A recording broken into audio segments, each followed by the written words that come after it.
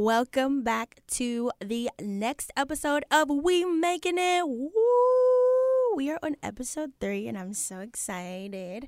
And I have a really special guest here with me. Can you introduce yourself, special guest? My name is Kendra Portier. Oh, snap. Katie and Kendra. Yep, Katie back and at it Kendra. again. Oh my gosh, and Kendra, you're going to sing for us? Excuse me. Okay, so before we get into all of the shenanigans, remember that if you want to be a part of the conversation, you can email me at Katie, Kadie, smiles, because my smile is very cute, .nyc. Yes, and before we get into our interview, let us remember that we're all reading like right now. I am reading Come As You Are by Emily Nagoski. Emily, if you ever listen to this podcast, I'm really sorry if I pronounced your name wrong. Come As You Are is about sexual health for women. It's super tangible. It's a great book. Kendra, if you haven't read it, I haven't. totally check it out. I'm also, after I finish this, because I'm really close to the end, I'm going to read Homie Don't Play That. It's the story of In Living Color. If you have not heard about it, it's Or also grew up really on good. it. Yeah, or grew up on it.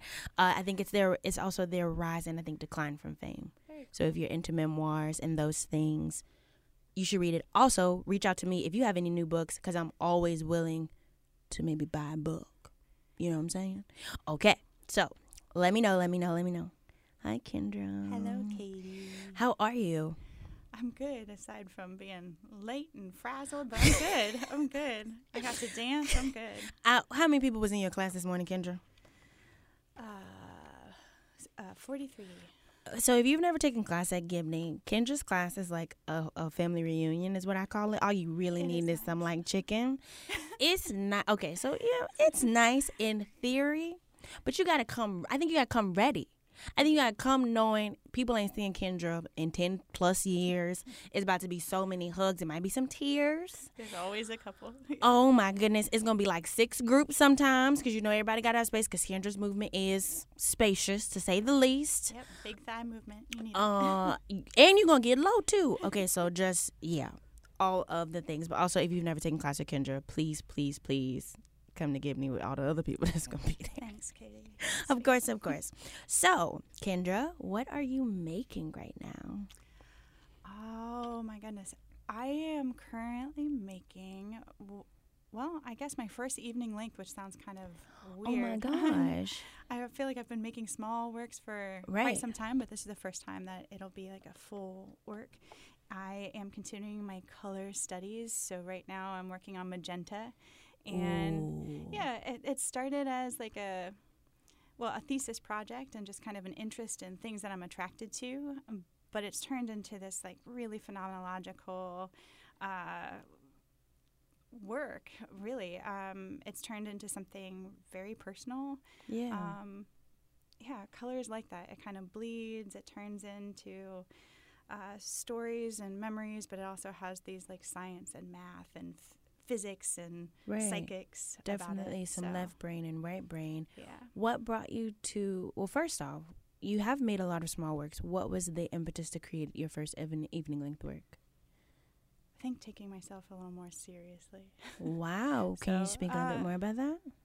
Yeah, I mean, I think I've been more bashful about making just because, you know, as a performer, as a teacher, you spend all your time cultivating these practices of being together, and there was something that felt like a leap for me about taking ownership of the things that I wanted to make. But at the same time, being in the rehearsal space with people that I love, there's nothing better. So I'm not really sure what was kind of preventing me from taking myself a little bit Yeah.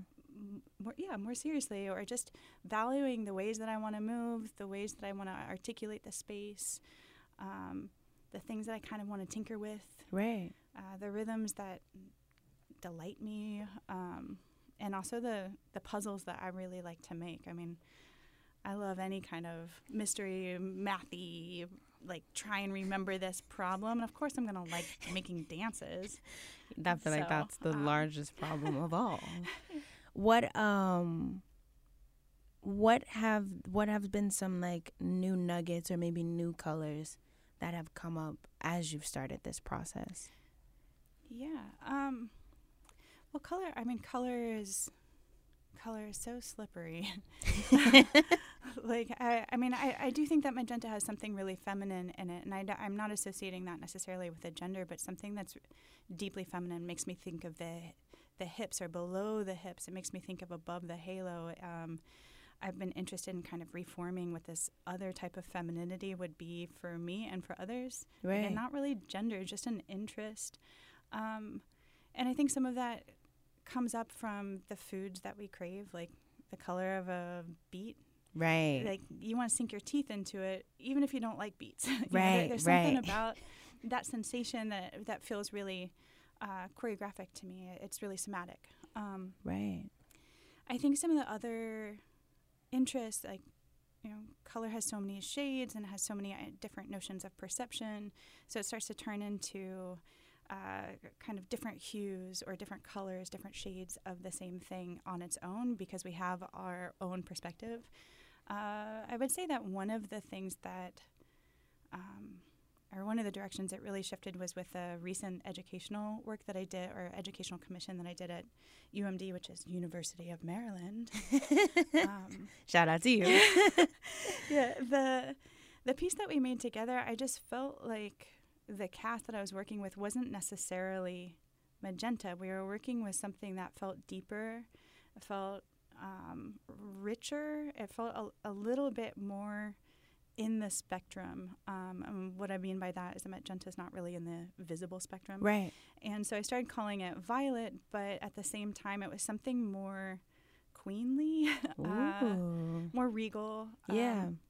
I had a really diverse cast of beautiful people, and I just felt like us together made a different version of magenta. So we started with magenta, but it really became this high violet color.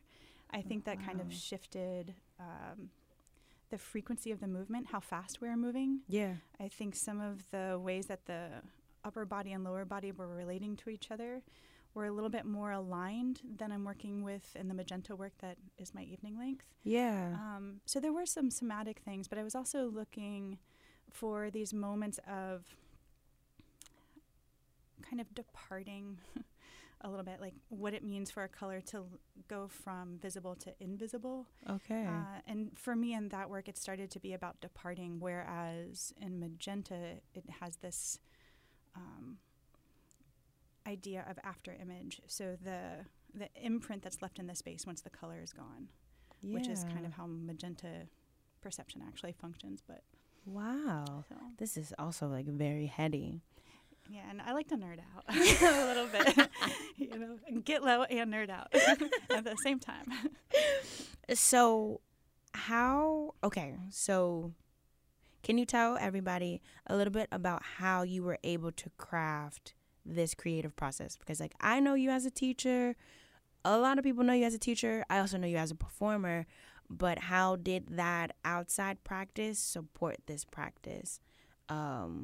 In terms of like financial, but also in terms of emotional, how did you maybe hold space for yourself or support this in such a way so that it could become evening length? Yeah. I mean, I think all of these practices are not just intertwined, they're like braided. Okay. So I guess what I mean by that is some of the questions that I have as a performer are some of the questions I have as a dance maker, what I'm asking of the performers, and then how to guide them through the material as a performer, right. as a technician, whatever the heck that means. Has a lot to do with the way I teach or hold the space. I want people in my work to feel good. Right. And I want the work to support them. I don't want them to feel like they're delivered into something that actually causes them a rupture. Right. I don't want them to feel like they have to put their pieces back together at the end of our dances. Right. I want them to look forward to being in the space. I want it to be helpful for us, which doesn't always mean, accolades. It just means like really doing the work together. Right. And I think some of the skill set that I've cultivated with the group of people I've been taking class with is primary in how we're able to hold that space together in a rehearsal. Right. And also, I wonder if that speaks to just the reunion that you bring every time, just because You do make people feel good. And I gotta say that, like, there is something special about the group that shows up. And I'm always fascinated by this because it doesn't necessarily happen when I travel, across the country or on the other side of the globe. It does, but it takes some time rather than here. It's not necessarily that these 4 people, Sarah, Jeff, and Alex, and Gina need to all be there. Right. It's that we are showing up together, and who's there can kind of shift and blend, and new people can come in and be welcomed by this group. And I'm always taken aback at how many times new people will come in and not just comment on the class, but really put forth the people who were taking class. Right. And that feels good. And something it does feel good. I've believe also been in a couple of these classes, guys. I'm kind of tall. Let me be real clear. I'm taller than I feel like most of the Kendra. I feel like we need to come up with a name, like Kendrites, the Poitiers. The Poitiers. I think we need to keep that. Yes. Okay. We're going to call the Kendra followers the Poitiers. Got it? Cool. But yeah, we be in there all together. Some of us are less spatially aware. And when I say some of us, I'm talking about me. Me too. And so you be in there with 50 people and you like, oh my gosh, I'm going to hurt somebody. Somebody's insurance policy is going to get cashed today. Always a concern. Yes. And so I'll be like, Kendra, girl, let me see if I can slide in, which we're going to talk about really soon, but that BDF, Bates meets Gibney, I'm like, it's going to be less people. I think that's how I take your class. I'm strategic. Okay, who going to be there today? Maybe I'm going to come through on the other day. We ain't going to be that many people, so I can get a little space. Like, spread out.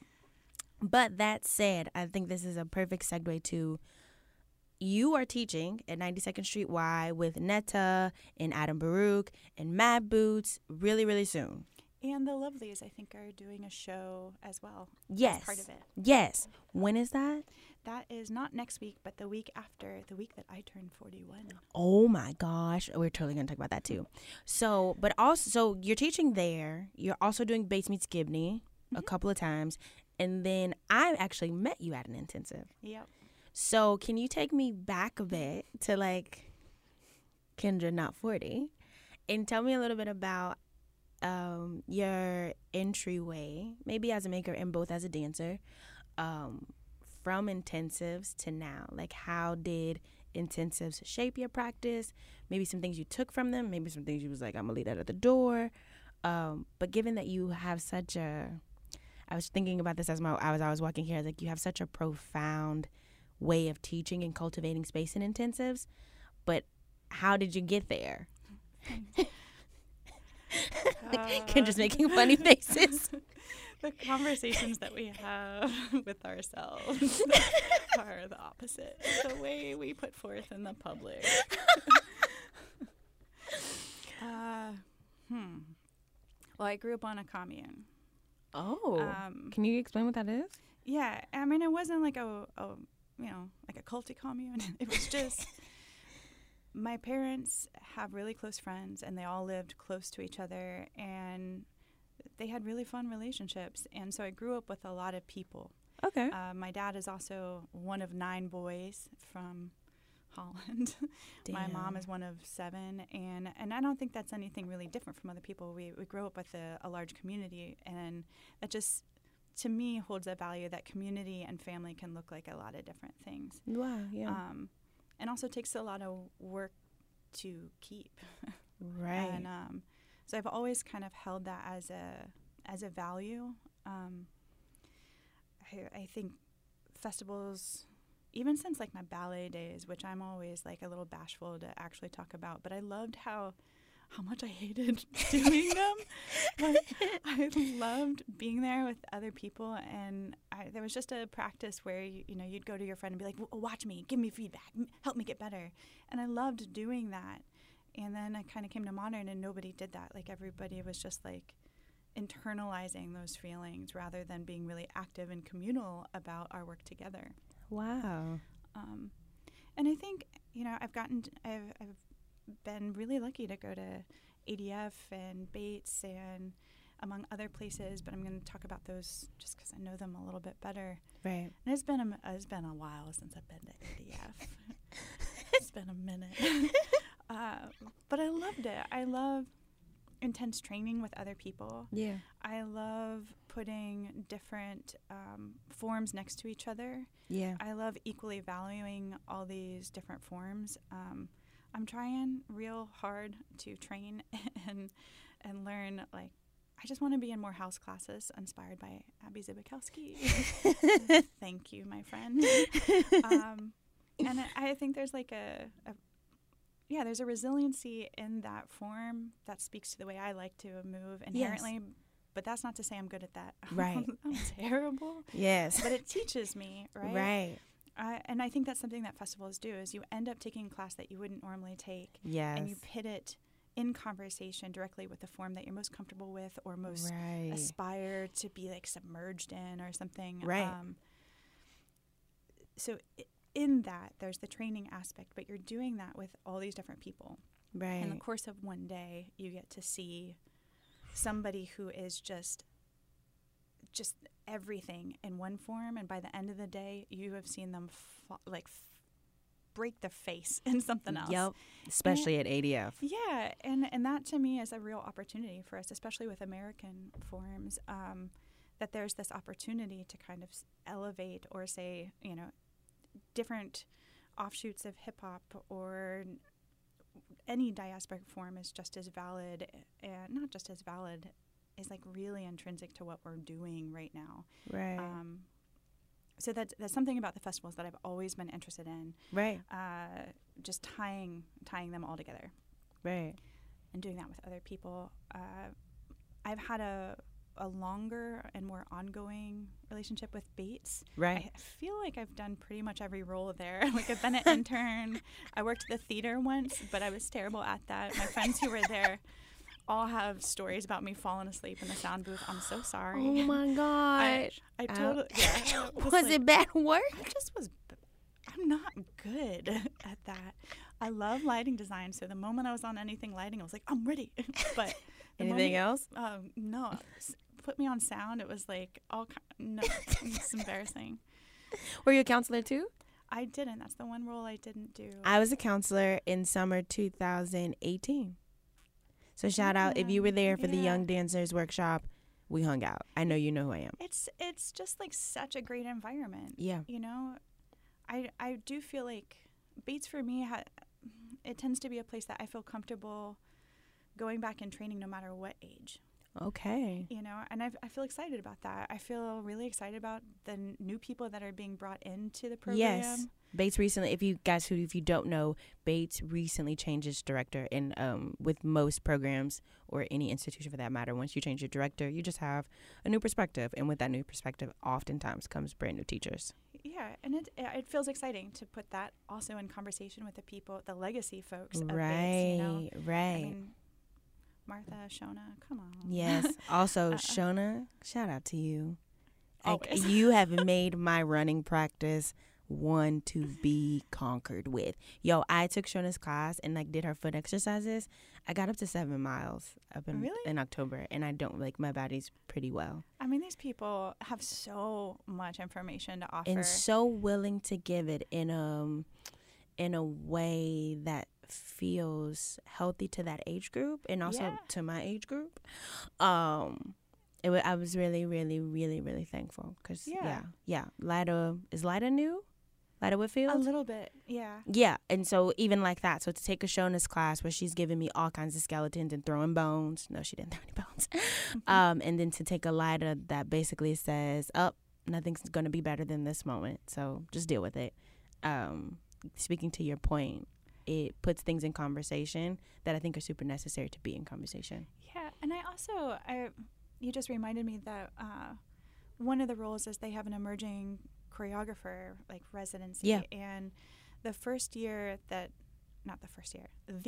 I had that was the first year I taught in the Young Dancers program. Wow. And so the dancers I had available to me while I was teaching were the counselors.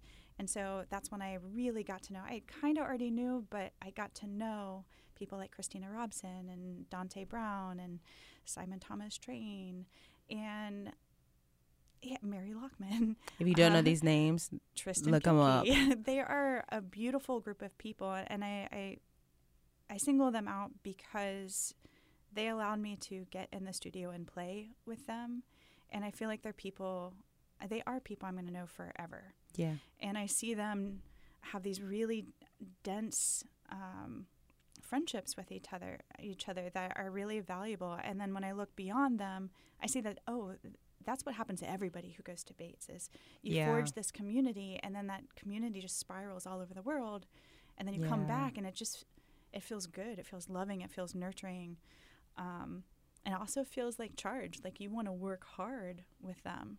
Yeah. You know? Yeah. And so taking it a step back a bit, what was your favorite intensive? Was it Bates? Or is that loaded? Because it's not maybe even fair to compare Bates to other things. Yeah, I don't know. I don't know. Like, my time at ADF was profound because I got my ass handed to me. Ooh, we're going to talk about that. Yeah. I did. And that felt good at that time. That was what I needed. Agreed. I, too, had my ass handed to me. Just as Zared, I look to you always. Yeah, I mean, the irony is that, like, that's when I took David Dorfman's class. Yes. Yeah, I didn't know I would dance for him, but that's when I, like, pursued that class, and I took Jennifer Nugent's class and just got to know them more, among others. But, yeah, that's kind of the start of that, and then, you know, you did David for years you danced later. for David for 15 years. So. Like, well, I danced for him for 8 years, but 15 years later, you know, it just like, yeah, things kind of were started there or sparked there. And I feel that my time at Bates, because it's been so ongoing, it feels like it's been unfolding in these really surprising ways. I was just at Emory University a couple months ago, where Greg and KO are, and I was just like, wow, this really is, I get to be here because I know these people from Bates. Yeah. And I get to meet this new community because of my community at Bates. Right. And I've learned a lot there. I continue to take as much class as I can. I mean, Kathleen Hermsdorf has been a staple for so many of us. Yeah. Her work with Albert really is profound. And I think that there was something that they were doing that also kind of gave me permission to go, well, if I'm going to teach, what is a form for my teaching that is coming out of me? Wow. What do you think it was about their work that made you feel like you had that permission? I think they cultivate the space where, you know, she can ask you to do just walk across the stage, and you see people feel like they're flying. Like, wow. I don't know if you've gotten to take that class, but I think there's a strategy in that, and there's a love in that, and I was interested in finding that for myself and also gifting it to myself. Right. So, like, bringing it back to my own class, the temptation to teach in a more traditional fashion, meaning you do the pliés and the tendus. Right. That's still there, and I like to kind of play with that. I like to consider the way I prepare for class is kind of, you know, making just a ton of paint.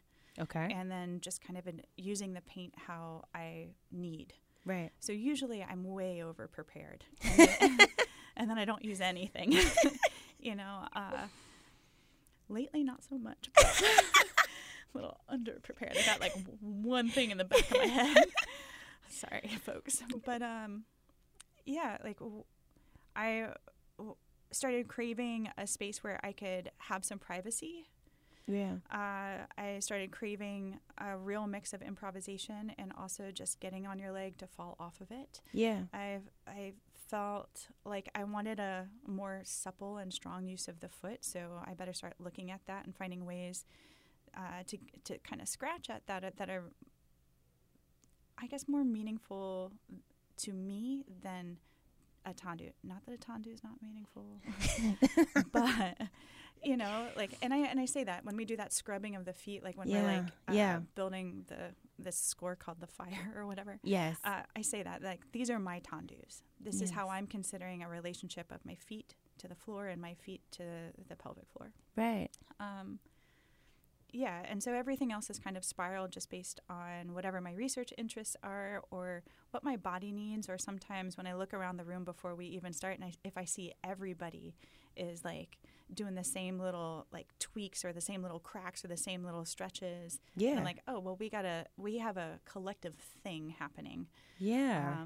Or if I see like everybody looks beat up, then I need to start making a choice whether we're going to push through it or if I'm going to kind of rein us back and kind of trick ourselves into getting moving again. Right. And once we get over that first little hump, it always feels like we could just go and go and go.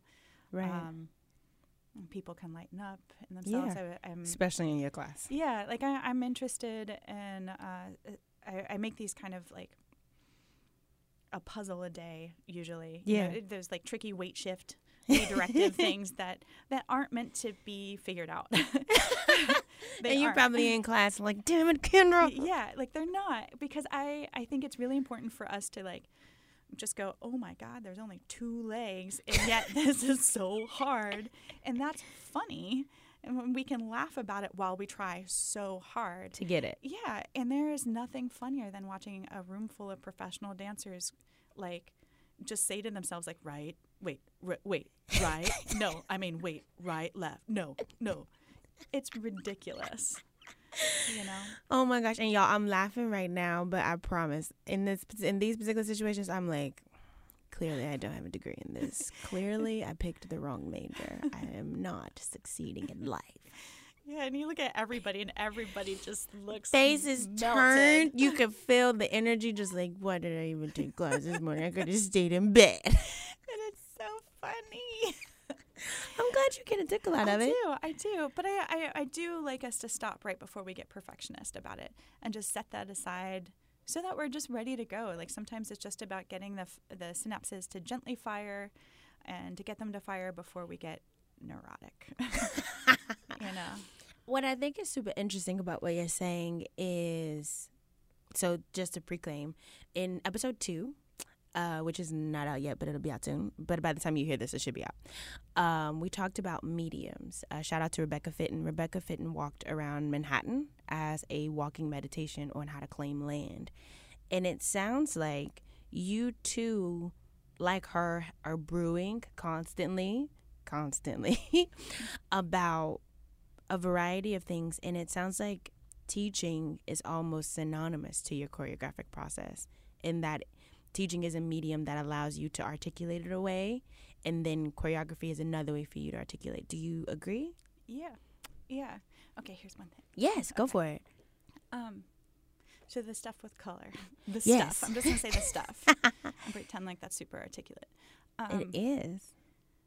So I have this general theory that I like to kind of fancy myself with. I just like to think about it and mull it over. Yeah. And it comes out of a response to empathy. I'm not big on social media, but I am on some things. I want to be careful about what I read and what I'm seeing every day, you know? But I like to think of empathy as not as this quiz that you would take on Facebook. You know, for a while that was coming up where everybody was like, I'm empathic. And it's like, yeah, because you're human. Right. Yeah, it's not really, to me, it's not a gene. You either have it or don't. It's like something you work for. It's something that you pay attention to. It's about trying your best to listen to the people around you. Right. And so with color, I was thinking about the visible spectrum. It's part of the electromagnetic spectrum. And so, you know, like microwaves are part of that. Right. They all kind of line up. Mm-hmm.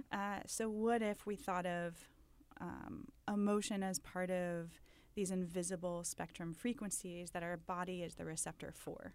Wow. So we're not necessarily, I know this is sounding really commune, like straight out of the commune. I think studio. It sounds super cool. But like, what if we have the capacity, all those little tiny hairs that line the back of your neck are the receptors for these emotion waves.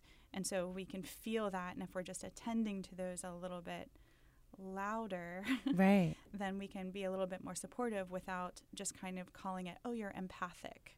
Right. You either fill up or you're too sensitive. It's like, no, I'm paying attention. Right. And I'm trying to. I'm like working on it. And then brings up some other, like how saturated are we? Yeah. If we're constantly receiving this information and giving off this information, how saturated are we? How inundated visually are we? And of course, that also relates to color to me. But right. I do like to think about, what if we thought of emotion as this, part of the spectrum, right? Visible frequencies, right? And by putting it on a spectrum, in terms of conversations, does it or how does it create space for different conversations? Because what I do, going back to what we were talking about with something like a base that has such a legacy, or even something with any larger institution or something that you've done for a really long time, I think the saturation or the access to newer perspectives can get kind of limited, because in some ways, like physically distant, but also like institutionally, you create a certain amount of distance because of wealth or whatever. But if you could allow not only yourself, but these large institutions, whatever they may be, to exist on a spectrum, I think you do offer more space to create conversation. And I, in turn, think that when you allow space, there is some kind of growth. Maybe be it you like the growth or not. What are your thoughts on that? Yeah, I mean, I agree. Yeah, I mean, shifting your perspective, not getting complacent in what's in front of you, it takes work. Yeah, agreed. Yeah, I like to think that I'm trying to add dimension to the way I'm seeing what's ahead of me, which includes myself in that. Right. But it's hard. I hear you. But speaking, which is a great segue to, so Kendra going to be 41. Yes. This is going to be really cheesy for you, but it's like super genuine for me, as I am a little cheesy. I think what's super inspiring, one of the things, because there are quite a few things, that is super inspiring about you is the longevity of your career. I think when you have, for example, 43 people, keep in mind, y'all, Kendra, I think, has turned out like 50-something in Studio C. And that's well over capacity, but we'll talk about that later. But I mentioned that only because that's not super common. Like, I can think of people who I would consider to be your peers based on my like faithful stalking. And I know that that's not true for everybody. Not only have you danced for someone for 8 years, you've cultivated a teaching practice that attracts people from here and far. Like my little Texas self was like, I'm getting back to Kendra. Thanks. I mean, obviously you're beautiful and you're super talented, but like, looks don't get you everywhere. What's the secret? Tell us the jewels, Kendra. What has kept you? What has allowed you to be able to increase those dimensions? If I didn't get nervous before every class, I might have something cooler to say. God, I don't know. I mean, I love what I do. I do. I don't love it at like a quarter till, or when I first wake up. I mean, when I first wake up, that's more about nobody wants to wake up. Right. But yeah, I keep wondering, practice what you preach is real hard too. Yeah, I get genuinely nervous before every class that I'm not going to bring the things that people want to be there for. But I'm not a particularly religious person, but there is something about having faith in people that I know if I show up, and I know if I make a mistake, people aren't going to take that out of context. They're there with me. Right. Do I doubt that before every class? Yes. Do I doubt my skills before every class? Yes. Yeah, I think longevity has less to do really with skill and just like, I don't know. It's almost like despite your belief in your skill, the act of showing up is what makes people want to be there with you. Yeah, I do feel like that has shifted, though. I remember at the beginning, I really had to kind of code a little bit, like pretend that I just was like bigger than I thought I was. And then that shifted to, oh, no, I need to be strategic about the way I invite people to class. And then that shifted to, no, you just need to listen better. Yeah. And what do you mean by listen? Listen, like, actually have conversations with people and ask them how they're doing and see if you can think of or design a somatic way through. Like if you look at,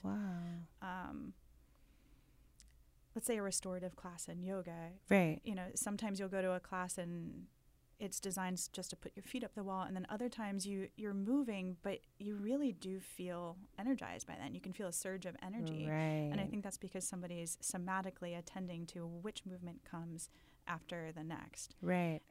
So maybe I need to really think about my class the way that I'm not just designing an exercise, but really somatically what is happening in people's bodies, how many twists we're doing, when we're twisting, how we're moving through the feet, when we're folding, when we're stretching, when we're kind of being very particular about the movement, when we're just like letting it go and falling, when we're laughing, when we're just honing in how much public and private space we get in the course of one class.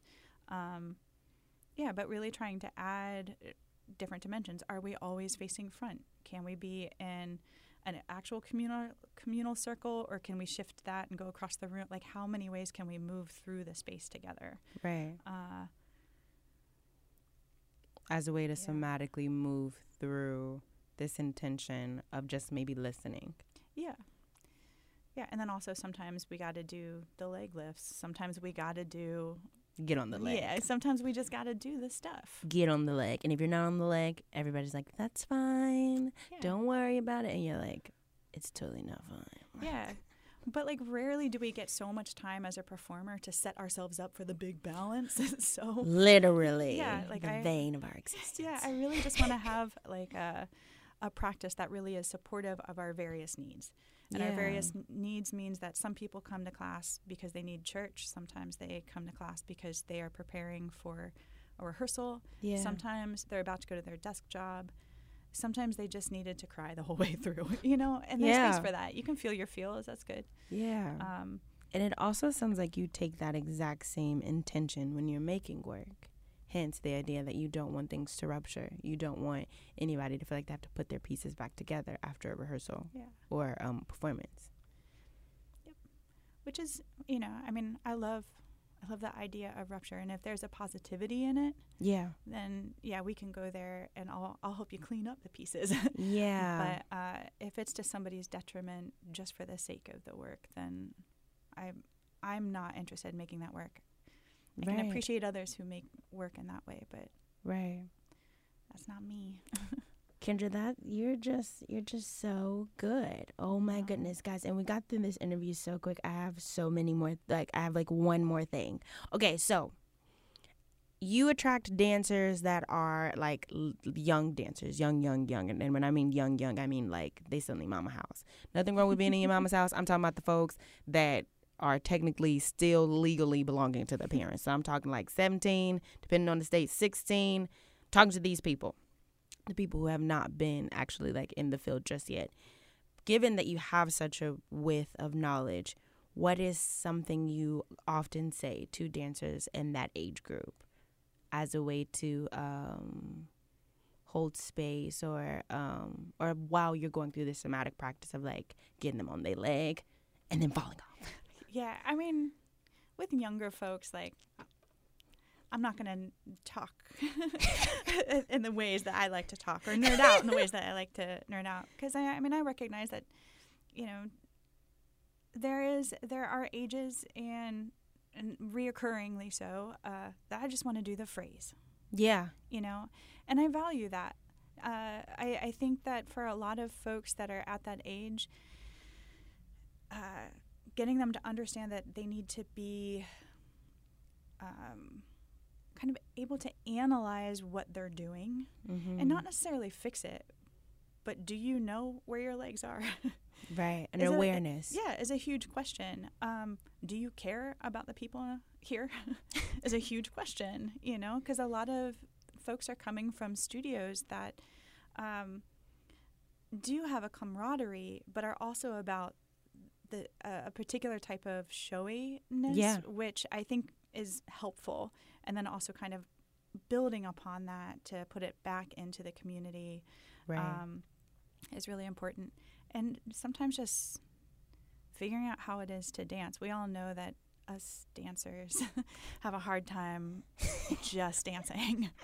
I mean, look at the step touches we're doing in class, myself included. It takes us like 15 minutes just to relax. It's like the most rigid, like, and I put my right foot here and my left foot goes, and my left foot goes and my right foot goes. It's like, it's a step touch.